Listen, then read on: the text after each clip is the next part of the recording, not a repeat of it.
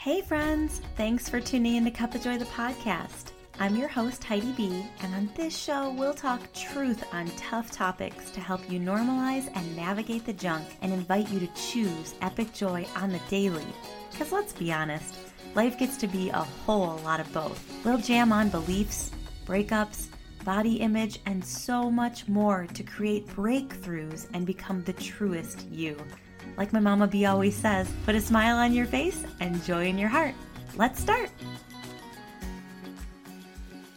Hey everybody, welcome back to Cup of Joy, the podcast. I'm so stoked for today's episode.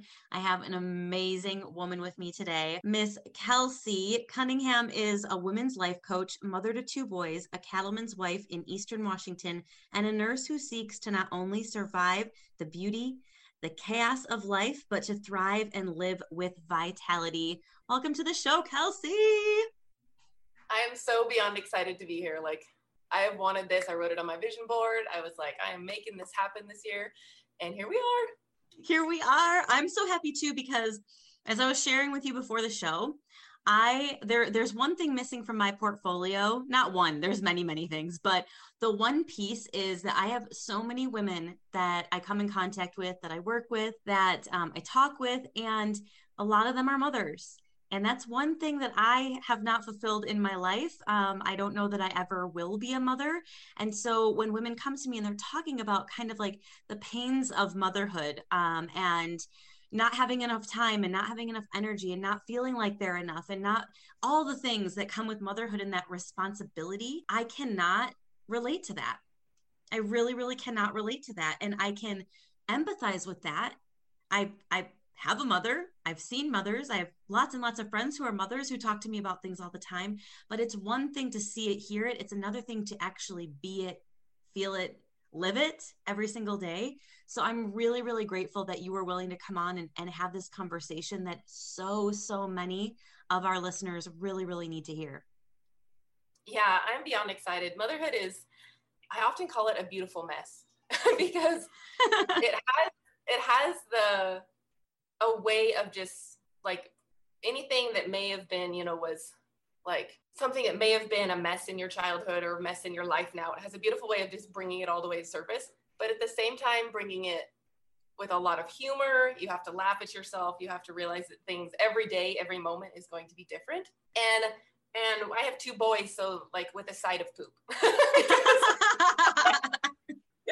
Like, the topics and conversations, once you become a mother, your life really does change. And trying to figure out how to navigate your life now, but still be the woman that you were before is really my key and where I'm going with this, because I find so many women get lost in motherhood. And I always want to ask them, well, who were you before you had kids?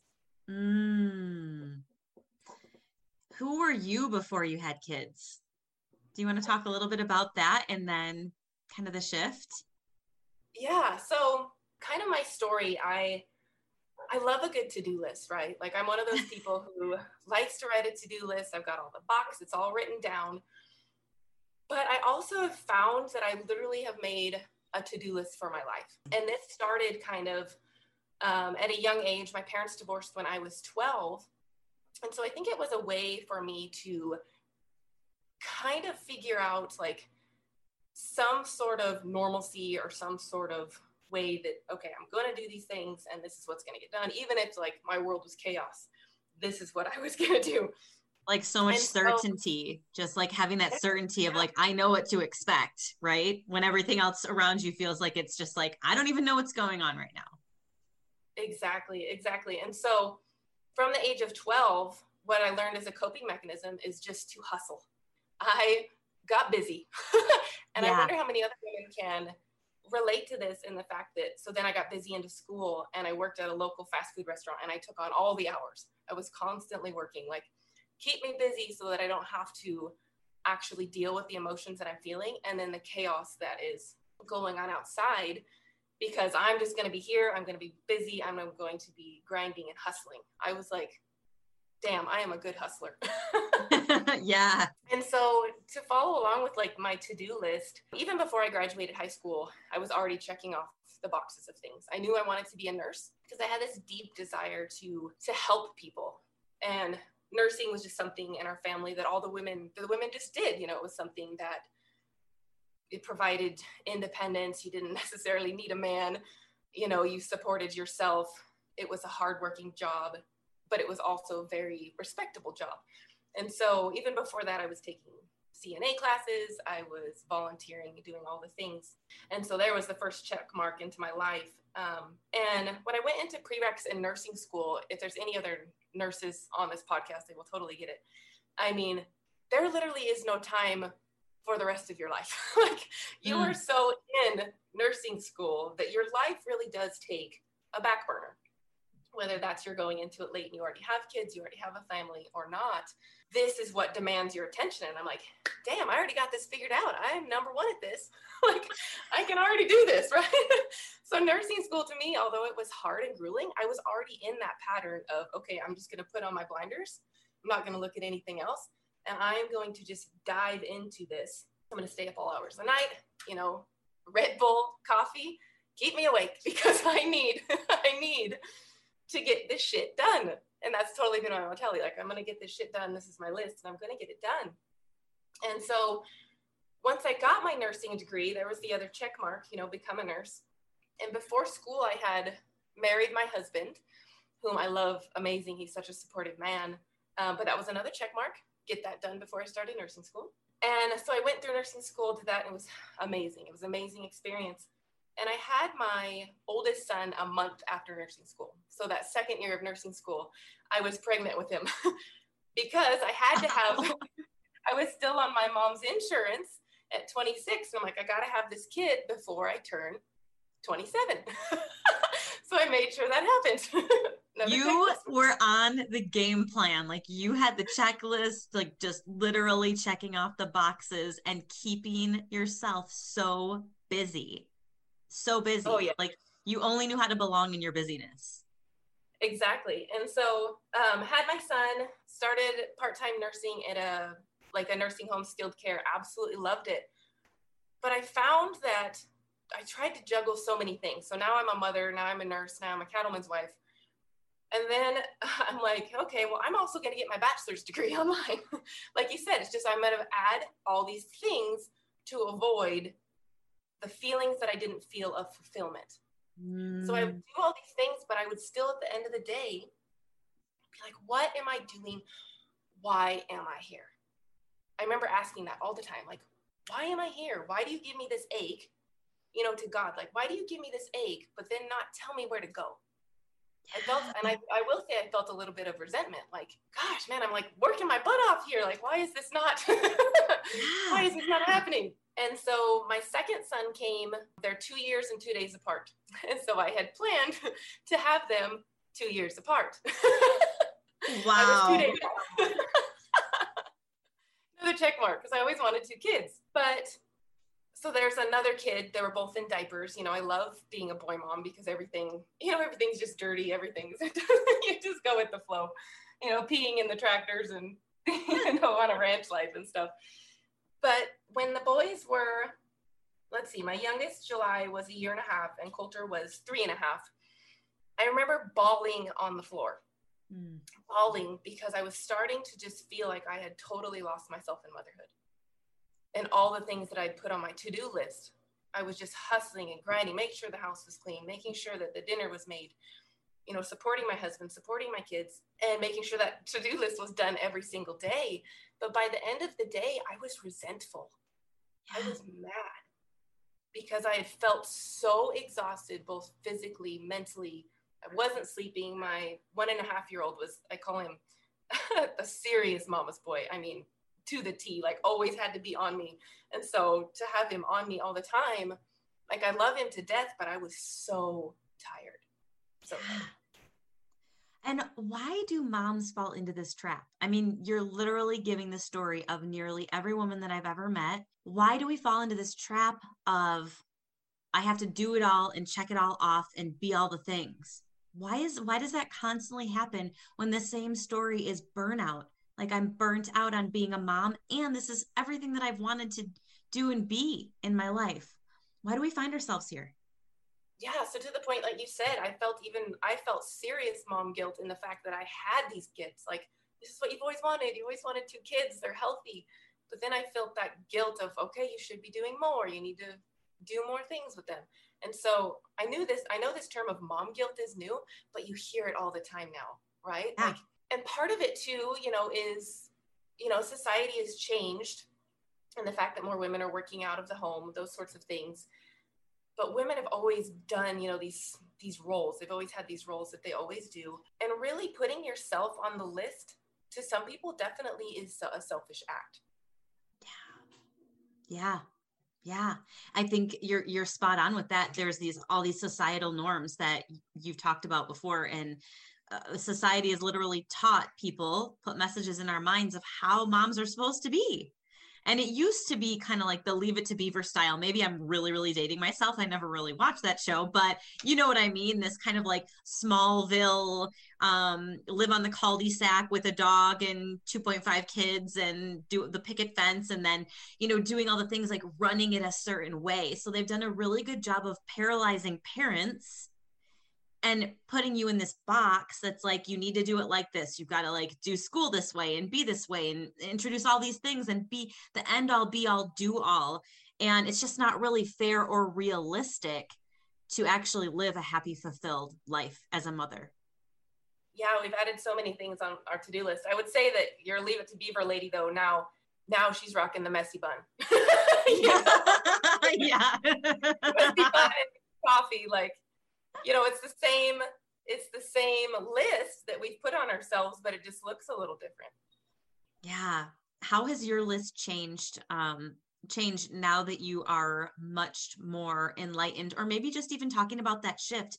How did you find your way from just these chaotic states of kind of this robotic mom stuff that have to do list to this more like, I call it the get to do list, want to do list? How did you make that transition? What does that look like for you? Yeah, so like most maps, it's not a linear map of straightforward.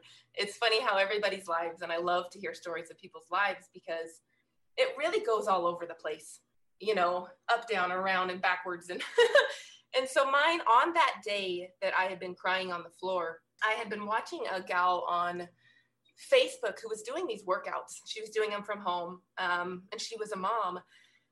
And we were going in, it was, I think, November of that year. So we're going into winter. My pants were starting to get tight. I'd had two kids.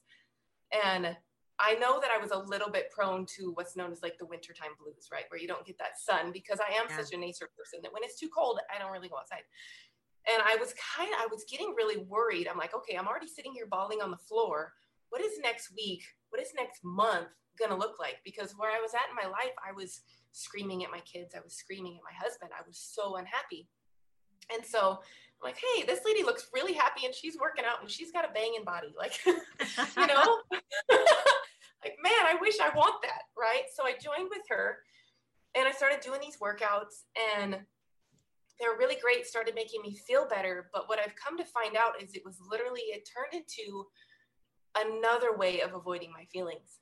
Instead of adding another thing to do, I made sure I made that workout every single morning, right? If I missed that workout, man, I'm a bad person. Why would I have done that?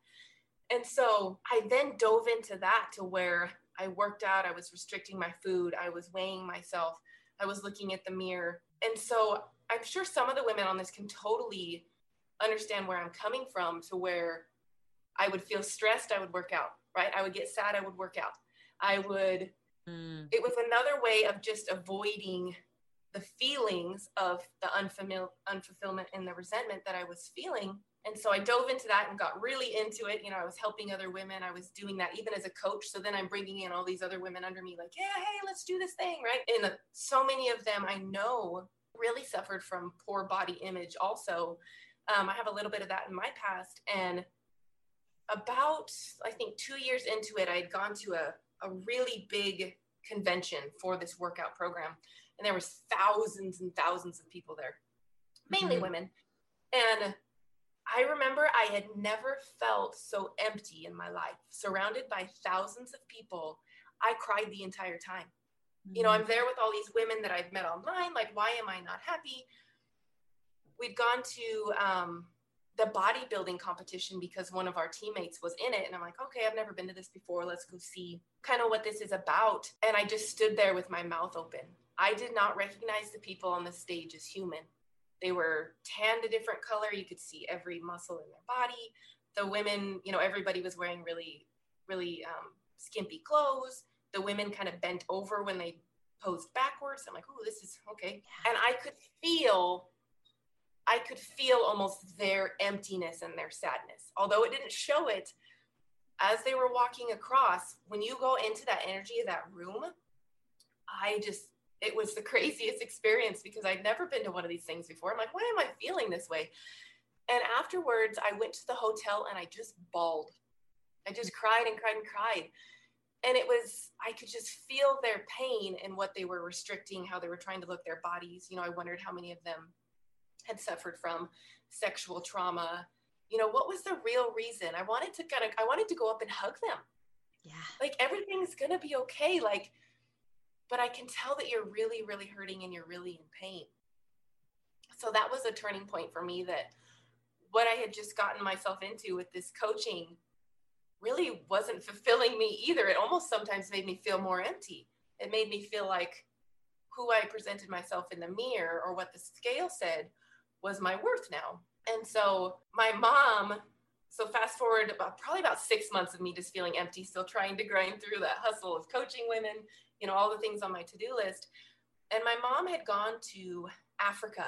She has a nonprofit, and she was talking about, you know, all of this poverty. She's like, I almost can't even explain to you how absolutely different it is. You know, there was a woman who made her living sitting on a pile of shale and hitting the rock and making it into tiny, tiny shale. And she made like $1 a day. And she did it for like 14 hours a day, but she had a job. And so she was just telling me all about all these things. And, you know, it's really heartbreaking, but she's like, but they're so happy. You know, Yes. They dance and they sing and the kids are just happy. Like, she's like, I don't get it. They're so poor, you know? And I've always, for my whole life, wanted to make a difference. That was like one of my things. I want to make a difference, whether that's in nursing, going to a third world country or whatever it is. I want to make a difference in other people's lives. And so I loved her story, loved all the things. But as soon as I got in the car, I just bawled again, like, okay, God, what the hell am I doing here? And that anger came up again, like, what direction, where do you want me to go? So mad, like ugly crying snot, you know, the whole thing. And literally that week was where I got introduced to the life coach program that I am in now. And when I had the call of, okay, is this something you want to do? You know, we talked about, you know, where are you coming from? It was like the hardest. Now, what now I know now is that intuitive hit. It was the hardest hit I'd ever felt, to where it literally felt like someone had just punched me, cold, clammy hands, and an instant just came out of my mouth before I could even say it. Yes. Yes. I didn't allow myself to do the checklist of if I had the money, if I had the time, I didn't even ask my husband. Yes. Aligned action. Just take action. And, you know, it's the best thing that I've ever done. And really just figuring out, you know, what we actually need as mothers does take time. And some of it is looking backwards, like doing inner child work has been absolutely amazing, and allowing myself to slow down, knowing that I have my own rhythm, my own pace. Whereas before, I think I felt like I was maybe on somebody else's hamster wheel. Yeah. Like it wasn't even my own. Yeah. It's just been amazing. It's been an amazing year since I said yes back in November. I love what you said about the distraction and knowing that you wanted to help people. And so you went down one route and kind of like fighting yourself on, part of the sadness I feel like you were experiencing may have been that you were kind of mourning the fact that like, oh, I wanted it to be this, like I wanted it to be this and it's not this. What is it? What is it? What is it? And part of that is there's this need for us to want to know our purpose. Why am I here? What is my purpose? What is the purpose of all of this? What is the purpose beyond motherhood? with motherhood and what else? Like, who am I as a human being? I'm not here to just be a mom. That's not what defines me. I'm so much more than that. I have so many more gifts to offer the world. And I feel like it sounds like there was just like finding your significance outside of your motherhood role for the first time of like, oh, I can call in all these other women. This is going to make me feel better. So yes, a distraction. And also like, what's my purpose? What's my significance? And then your soul went, not here, not here. Try again, try another door, try another in. And then your soul went, yes, it's this door. And once you hit the right door, opened the right door, you were able to really shine and heal yourself, because I think a lot of the times we just don't know where to go next. We just don't know where to go next, and we need the support of someone who's been through what we've been through to shine the flashlight on the areas that we can't even see within ourselves, and then take us on the journey. I know that I needed that. I needed that so badly. It's just like, who's been through what I've been through, who can understand what I'm growing through, and who can help me know where to go next. And we actually know ourselves where to go next. We really, really do. But sometimes we need somebody else to go, hey, here, try this. Here, try this. I see that you may want to be going this direction. So let's try that on for size. So I love that you're in this space. Really able to help moms really, really get unlost and put themselves on their own to-do list. How do you put yourself on your own to-do list? So a lot of it, I think, is part of it is figuring out what we do. You know, so many of us are trained, and specifically as moms too, I notice this, that we try to be strong. We try to be strong for everybody. You know, we're the rock of the family. And so we try to be strong for everyone else's needs. And so what, like with your listeners, when you start to feel like maybe you're depleted or these sorts of things, it's figuring out what you do, what is more or less kind of your coping mechanism to, you know, something that isn't actually fulfilling you, whether that's, you know, binging, over exercising, hustling, people pleasing, controlling, manipulating. If you start to just kind of have an awareness around it and think, okay, stop what I'm doing right now, take a few deep breaths and figure out right now in this moment, what do I actually need? Because I've learned if I continue to just hustle and I continue to clean the house and I, you know, angrily stomping, and I continue to people please and all these things, I'm actually worse off than if I had just sat with it for a moment and let whatever it was come up, whether that's emotions, you know, being pissed off, sadness. And so first part of it is definitely figuring out an awareness of the things that we do that aren't actually serving us.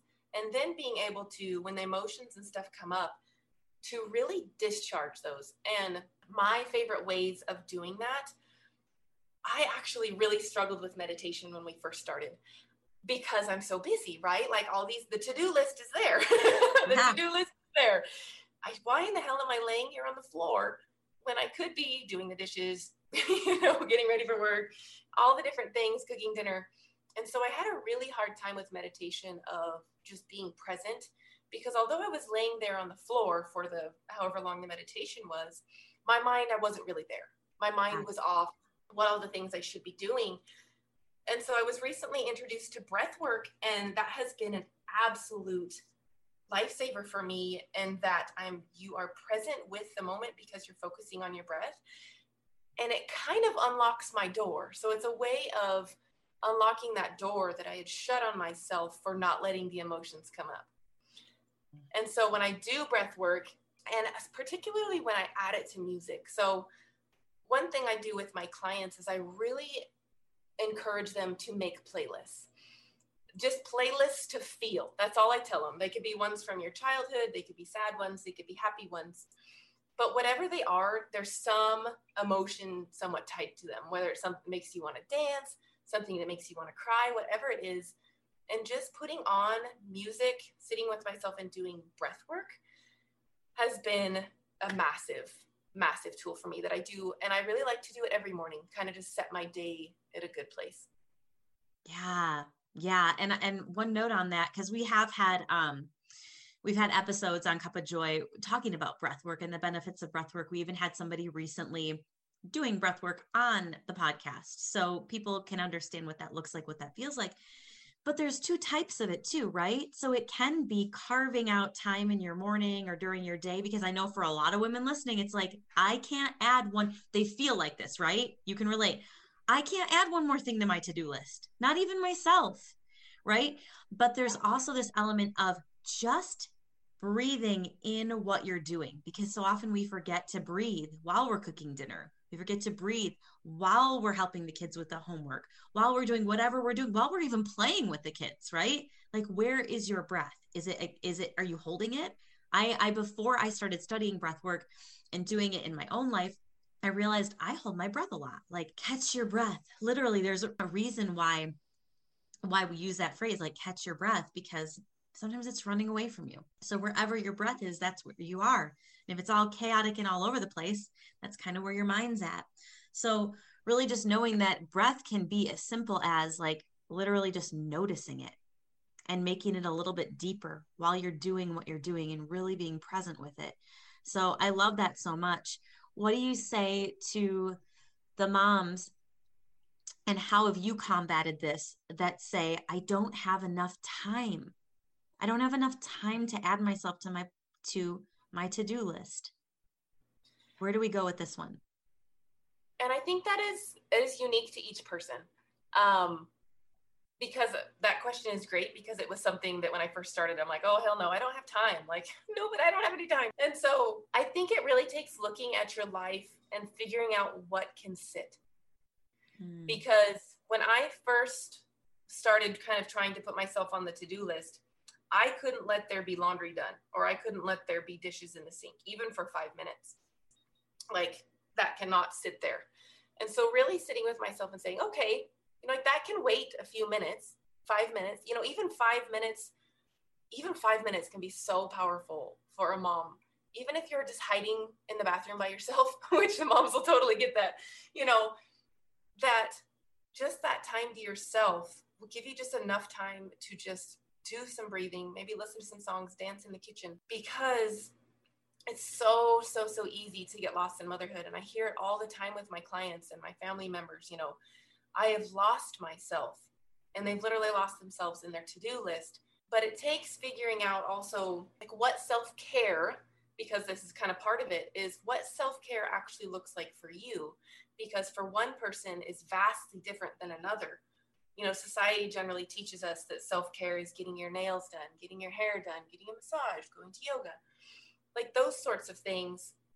But if those aren't your things, don't do those things. Like, what actually makes you feel like maybe you have a purpose, maybe it makes you come back to yourself, because that really is what needs to be added on your to-do list. Self-care is what needs to be added onto your to-do list.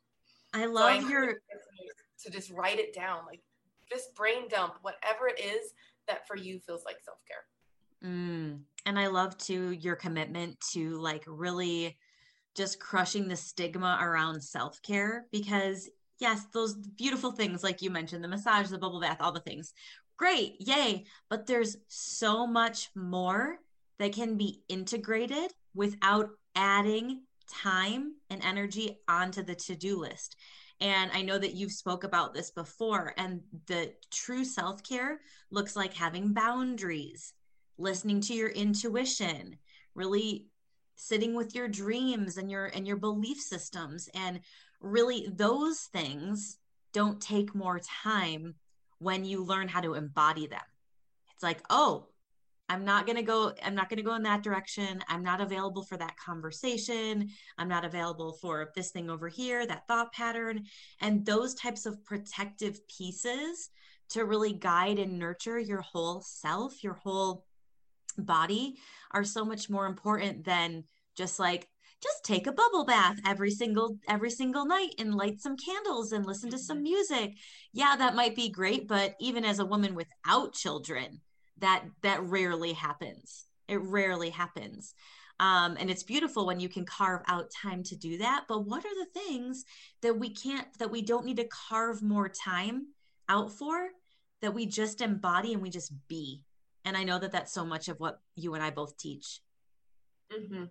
And to that part too, you know, if people are having a hard time figuring out like what self-care looks like to you, you could also make a list of things, you know, on one side that says things that might drain me, whether that's certain people's energy, watching the news, being on social media. And then on the other side, write things that excite you. Like what makes you excited for the day? What makes you excited to jump out of bed? Or when you're in the middle of it, man, damn, I feel good today. Like what are those things? And then I'm sure that you can figure out there's some self-care you can do a little bit less of the ones that drain you and a little bit more of the ones that excite you. Yeah. I think a big part of self-care is also being able to show up so authentically. And I don't know about you, but I hear so many moms just say, Heidi, I'm just so exhausted. Like, I don't have time to learn all your stuff because I'm just so exhausted. But my response to that is, it's not exhausting when you know who you are. It's not exhausting when you get to just live in full authenticity and alignment with everything that you desire for yourself. And the exhausting part is not knowing. So we do need to do a little bit of self-discovery. And I love your checklist here of like, what's draining me? And that's the first part. And what excites me? How do I balance out the scale to go, I'm going to do less of the draining and more of the exciting, more of the things that I want to do. But a lot of times we just go, no, I can't do that because the expectation from society as mothers is we need to do all the draining first. And if there's anything left, we do what excites us. Versus how can we make what excites us the main priority and show up in all of that first? Exactly. Yeah, I really love the authenticity piece because, you know, it's hard with, I will say it's a little bit harder with social media and mothering. You know, some people will flat out tell you this because what you see on Instagram or Facebook literally is a highlight reel. You know, your kids are clean and they've got their outfits and they're smiling, and the mom looks great and she's baked all these things and she's got the banging body. But in all reality, if we just showed up more ourselves and, you know, with the struggles, with the things, you get more connections with other moms. Because I know one of the hard part about motherhood is you feel like you've lost a bit of your community of where you belong. And some of that is because maybe your friends don't have kids yet and you're the first one that has kids, or maybe yours are your kids are a little bit more wild and you don't want to take them out. And so trying to find the moms that really support you and are not looking down on you in any way. You know, you can just call up and say, man, I have had a shit day, you know, it's just been a horrible day, and talk to you, but then get you to laugh, but also really stand behind you, because there's nothing like an amazing community of women, whether with or without kids, that really support each other. And yeah, it's amazing.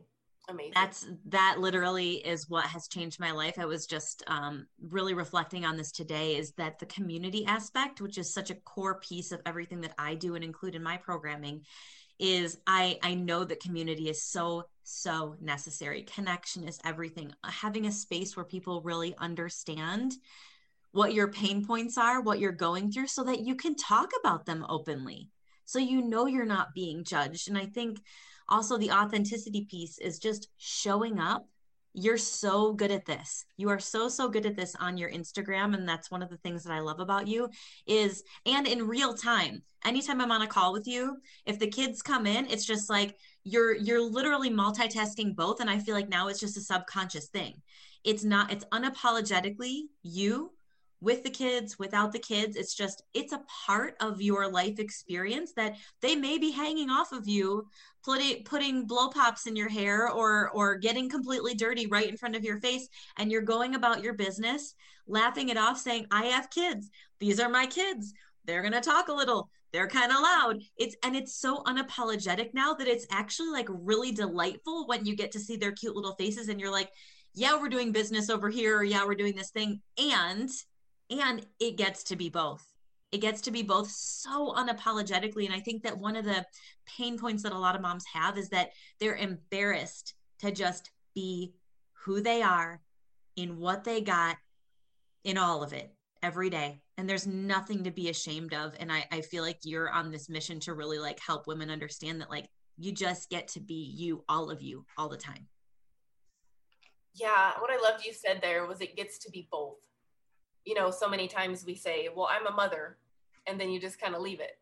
You Yeah. know, that usually when you ask people what they do, that's usually at the top. The motherhood is at the top. They don't realize, you know, all the things that you love to do, creativity on the side, you know, what you love to do outside in your own spare time, like all those sorts of things. And I would really like to have more conversations with women about what they love to do. I like to ask people, what are you passionate about? It's become one of my new favorite questions in nursing, because so often we ask people, what do you do? But when you Yes. do something, you know, that usually gives you an occupation.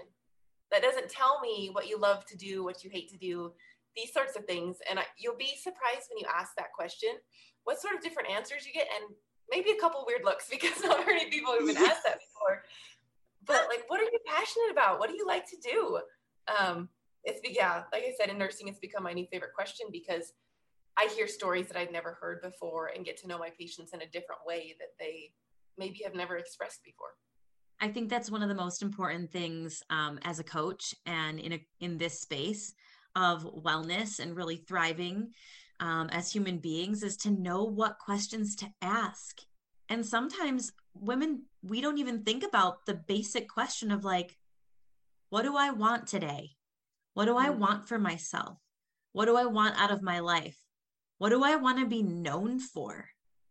How do I want people to remember me? And one of my favorite questions is, what's lighting you up most? I love asking people that question because it makes them reflect twofold. The first one is like, ooh, sometimes it's really hard for people to find anything that's lighting them up. And then the conversation goes like, oh, okay, well, red flag over here. What are we living life for? Right? So like, how can we make sure that I have an answer to that question 95% of the time? What's lighting me up? And then the other side of it is when they do know, they're like, wow, I have so much to be grateful for. There's a lot of things that are lighting me up, or this one thing is lighting me up. I need to put more energy in that direction. It's such a beautiful like lighthouse of a question that's beautiful for engagement. But I love, instead of what do you do, like what makes you you? Yeah. What makes you you? Like one of the other things that I always do in my book club is we answer the question, what's one thing most people don't know about you? Uh-huh. It's the coolest question because it's things that you have to reach a little bit like, what's one thing most people don't know about me? And it's a really insightful question. So just really, really being able to have somebody in your circle, in your tribe that you're coaching with or mentoring with that really knows how to ask the questions to get you to a more elevated life and experience is such an important piece of human growth. Yeah, I love that question what's lighting you up. And then also, like that, you said that question, what's something most people don't know about you? Because that one really makes you think, right? you have to really think, you know, who's in the room and stuff. But yeah, just having more conversations kind of deep with women, and besides just what they can produce and what they can do, because coming from hustle and to-do lists, you know, I really did believe that my worth was what I could do at the time. Yes. And so that's why I hustled and grinded, and just knowing as women and mothers, we are so much more than what you can do. If literally your day is literally sitting on the couch and snuggling with your babies all day, that was a good day. And I really struggled with that. You know, I couldn't just sit on the couch and watch a movie with my kids because there was something I had to be doing. Like, I struggled with it so much. And so just reflecting on, why do I even feel like I have to hustle all the time, which does take time and it does take presence, but it also takes, you know, like you said, slowing down and actually even just being open to whatever comes in that. And so it's been just a magical place. And I really, really urge women to just figure out what lights them up, because life is so much more, you know, life is beautiful.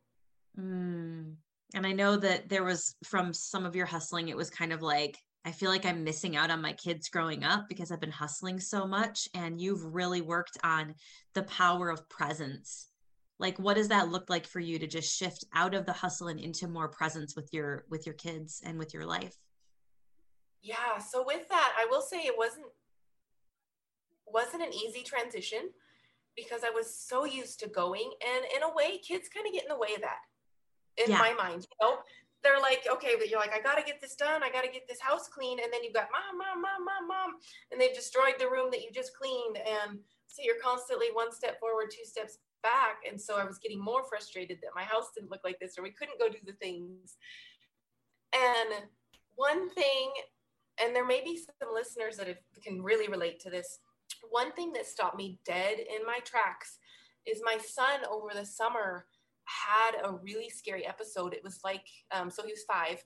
At the time, it was like he was having a stroke. He couldn't walk. He was drooling. He couldn't talk.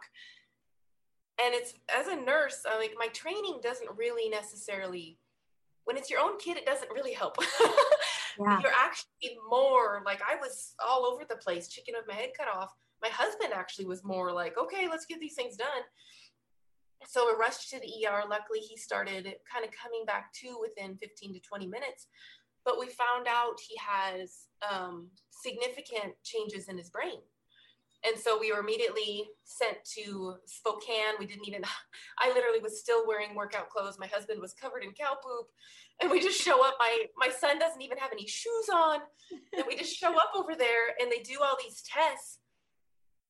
And I, the whole time was thinking like, holy shit, like, I don't think I've been present enough.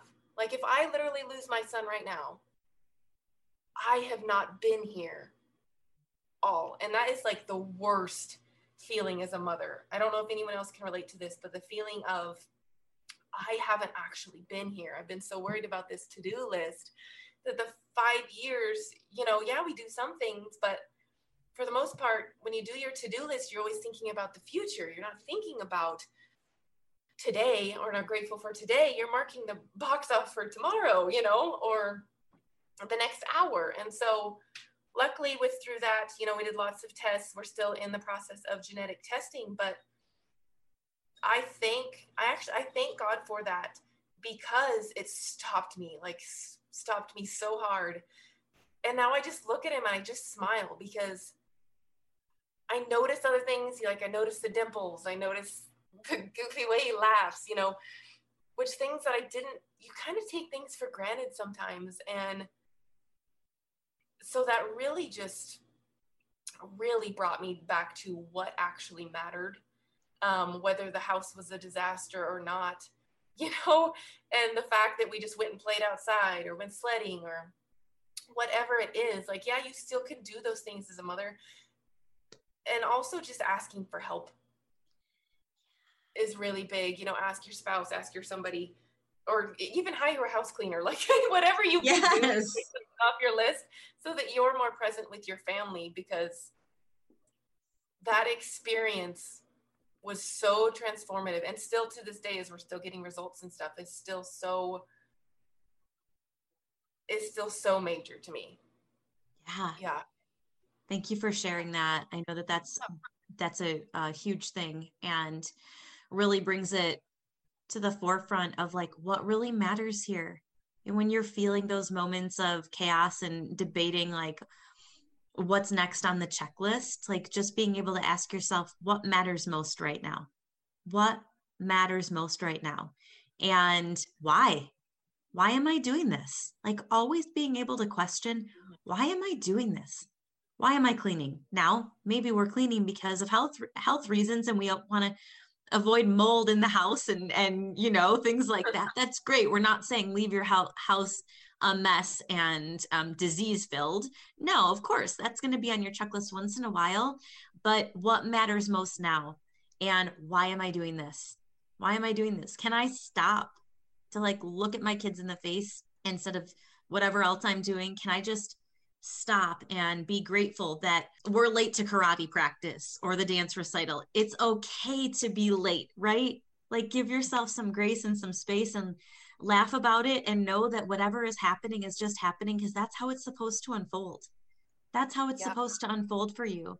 So what can we learn from this? How can we grow from this? And just learning to laugh more. You know, you've taught me that just in watching you interact with your family and your kids, where it's just like, it's wild over here. it's a little wild over here, and just like laugh it off. Like you have the most contagious laugh. It's so beautiful. I'm always just like, it brings me so much joy.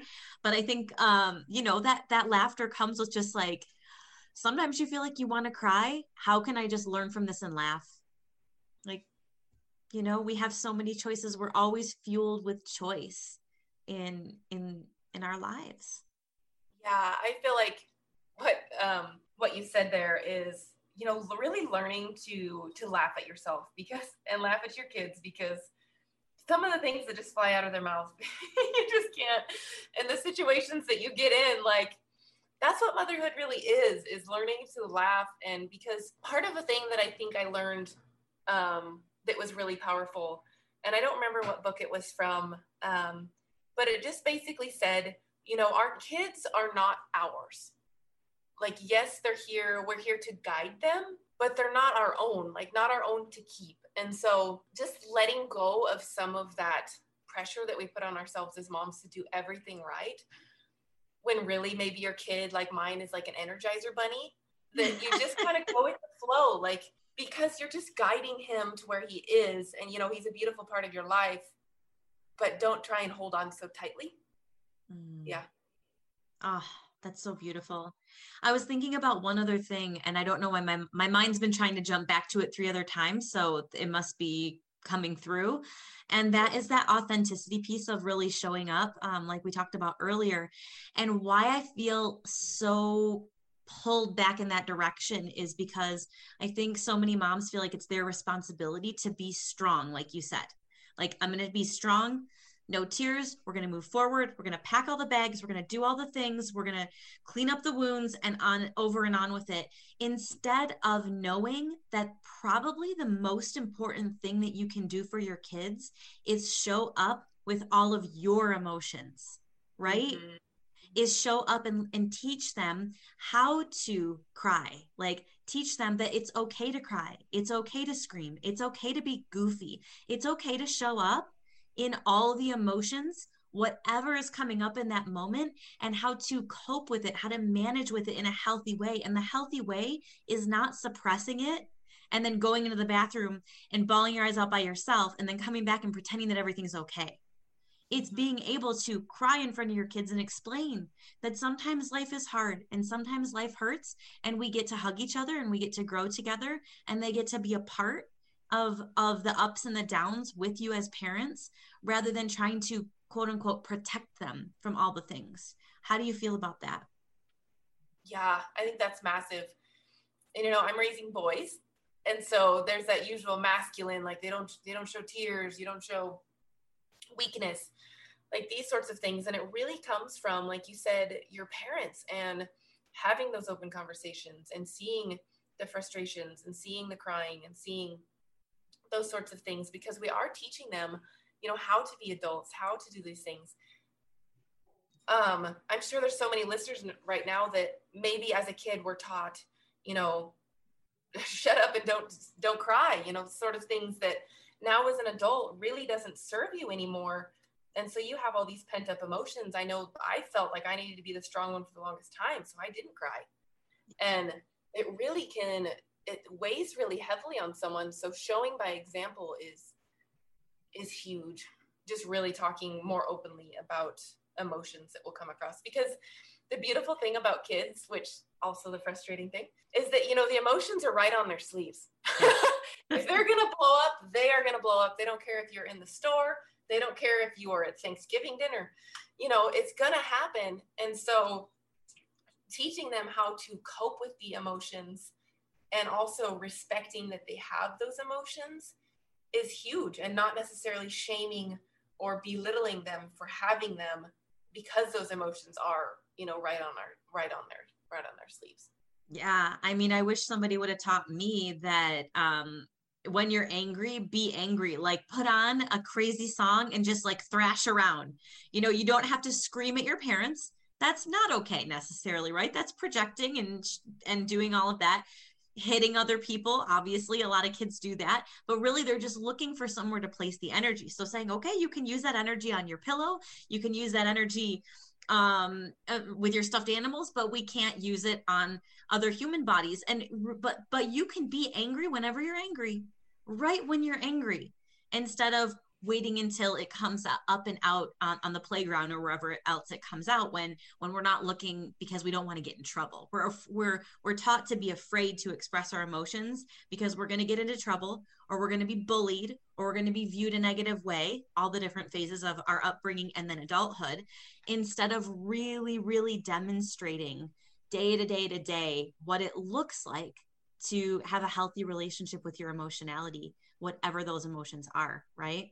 So I love that you're just such a beautiful example for your kids, of what that looks like, and so inviting. Yeah, I had done, for the adult listeners, I had done my first Scream session just this year, and I didn't know what that was. I thought it was crazy. And so basically what you do is you put on one or two kind of heavy metal songs, and then generally what I do is I grab a pillow. And so you can literally just scream into the pillow. You know, moving your body is really, really helpful, kind of shaking your arms and limbs, and or punching a pillow, punching a couch, those sorts of things.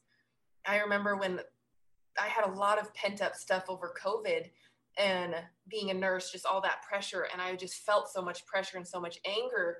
And I didn't know how to deal with it. I'm like, gosh, what do I do with this? Because I'd never been taught what to do with anger. Anger to me was something that you feared, Yeah. more of an aggression. And so I was afraid of anger, not realizing that anger also feels passion. And doing just that Scream session, I think I had done it a couple times that week, and I just felt so much lighter. So if anything comes up with your listeners, I mean, I encourage you just to try it. You know, maybe do it when no one's around, so you don't think you look as crazy, or so your neighbors, your apartments, maybe when they're at work. And even like kids, like I plan on teaching my kids that, because, you know, like you said, that anger and stuff is right on their sleeve, and just go in your room and cry, scream in the pillow, like, because it is, or I'll do it with you. Like, let's just scream, because yes. That's such an important piece too. You know, with some of my moms, I'm like, why don't we invite our kids to the party? Why don't we put ourselves on the to-do list, and the kids are a part of it, so they get to come breathe with you. They get to come meditate with you, even if they think it's a game. For the next 15 minutes, 10 minutes, whatever it is, we're all going to be in the dark, and we're all going to lay on our sleeping bags. You can crawl in yours, you know, make it a game for them when it's a real life for you, because they're watching, they're mimicking, they're doing the things that you do. We were doing gratitude practice in one of my groups this past week, and one of the women had her two kids right around her arms. We were learning about gratitude, and it was the most beautiful thing. They said now they have been boxing me and saying, like, she said, my kids want to tell you their gratitude today. How cool is that mom was just a part of her program and her experience, but she invited the kids. They were allowed to be there as long as they just sat and listened. And they just thought, well, this is different. We don't know what we're doing. But they heard her, you know, saying and sharing her gratitude, and then they wanted to be a part of it. Same thing with the Scream session. It's like, we're all going to go outside, or we're all going to be in the room, and we're all going to scream. They don't know what emotionality you're trying to shake off. They just think, oh my gosh, my mom lets me scream. This is so cool. But, and there gets to be boundaries around that, right? When we teach them how that we're going to do Scream session, and here's the rules around that, right? This is when we do it. We don't just do it whenever we feel like it, but when you want to, this is where we go. This is how we do it. We scream into the pillow, and really making it this inviting, inclusive experience. Then it gets to feel productive. Then it gets to feel like there's no mom guilt, because everybody's a part of it. Yeah, that's beautiful. I love that. Yeah. Even journaling, you know, journaling has been such a powerful practice for me.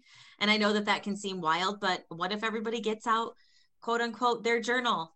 And even if they don't know how to write, they get to scribble or draw or do whatever they're going to do, and we're all doing it together. So I think that there's ways to go about it, knowing that I'm not a mom, and to some people that sounds like, well, that's going to be mission impossible. But this level of commitment to yourself is all we really need to come back to who we are, and really stop being lost in motherhood. It gets to be so much more than what you may be experiencing.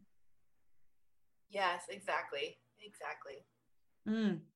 This has been an amazing conversation. I'm so grateful for you in so many ways. And I know that there's going to be lots and lots of women who are like, this girl knows what she's talking about. I want to find a circle with moms and somebody who gets me. How can they get more of you in their life? Yeah, so more glimpses into my beautiful mess. You can follow me on Instagram. I believe Heidi will have it below in the show notes. I also have a free Facebook community where I am doing live videos, and workshops will be in there. There's some free stuff in there. And then also next year, I'm going to start taking on one-on-one clients. And I am super, super excited about this. This work takes time, it takes depth, and it is absolutely amazing what comes out of the one-on-one coaching, both for me and the client. Like, stunning, stunning, stunning. I can't wait for you to serve so many women in this way. You guys can find her at KC Cunningham 32 on 432 on Instagram, and it will be in the show notes along with her Facebook page link. And you're going to want to follow so that as soon as she releases her spots for 2021, which is just around the corner, you'll be able to snag one of those. So Kelsey, I just have 2 closing questions that I always ask everybody on this podcast. And the first one is, what do you love most about yourself? I already kind of said it already. I really think it's the ability to laugh at myself, because things just happen. I think it was last year I was gardening and I didn't realize I had 2 different shoes on. Like, it's just the fact of like, things happen and you have to laugh. You have to laugh your way through life, even if it's, it can be the darkest of days or the darkest of situations, and always finding, what can you learn from it? How can I laugh here is kind of my mentality of, life gets to be fun. Yeah. And I laugh at myself. I love to dance in the kitchen, and I don't care who's watching. Yes, you and I are the lip sync queens. I can always count on you for a lip sync. And I did a birthday fail because I didn't post on your birthday, but I had so many ideas, and then I was navigating life with my little kiddos, my niece and my nephew, and I lost track. I'm like, the most important day to do lip sync is right here for Kelsey on her birthday. And it just flew by, but there's many a days where you and I are lip syncing. So follow us on our Instagrams. And then the last question, Kelsey, is what does joy feel like to you? Joy feels like in my body, joy feels like a warm hug. And it's something that goes like all across my chest and my arms. It's either like a warm hug or like the sun kissing your skin on a really nice day. That's what joy feels like to me.